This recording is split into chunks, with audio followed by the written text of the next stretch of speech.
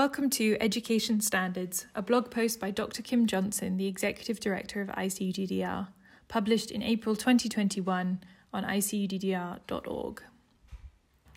There is a lot of talk about addiction treatment quality these days. You may have seen the UNODC WHO International Standards document. The standards are for treatment systems of care based on 7 key principles. You're probably also aware of the GCCC's competency-based certification process, which includes testing to demonstrate knowledge and required field experience to demonstrate skills in providing addiction treatment. Getting an ICAP credential may be a useful goal for your students in addiction studies programs.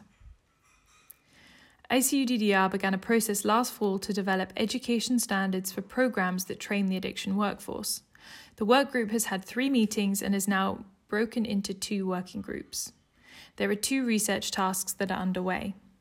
The first is to document and crosswalk national standards from as many countries as we can find. We are trying to see if there are industry-specific education standards. The answer seems to be mostly no. No government or outside body has requirements for what universities teach in regards to addiction. We are also cataloguing whether there are provider standards similar to GCCC that the government requires for certification or licensure as an addiction specialist. We will develop a crosswalk of the national standards and the GCCC standards to find common themes and elements. The second study is to document what course content is already offered by universities.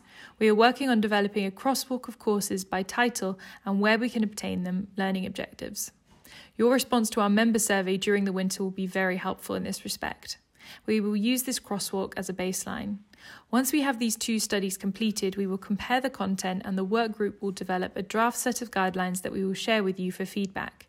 We expect to host a series of discussions in 2022 and 2023 regarding the proposed standards. The cataloguing of standards and courses is a little bit tedious, but necessary to develop a fair and representative set of standards to which we can begin to hold ourselves to. It will be a great step forward when we have a consensus document on what course content needs to be offered to people who hope to work in this field.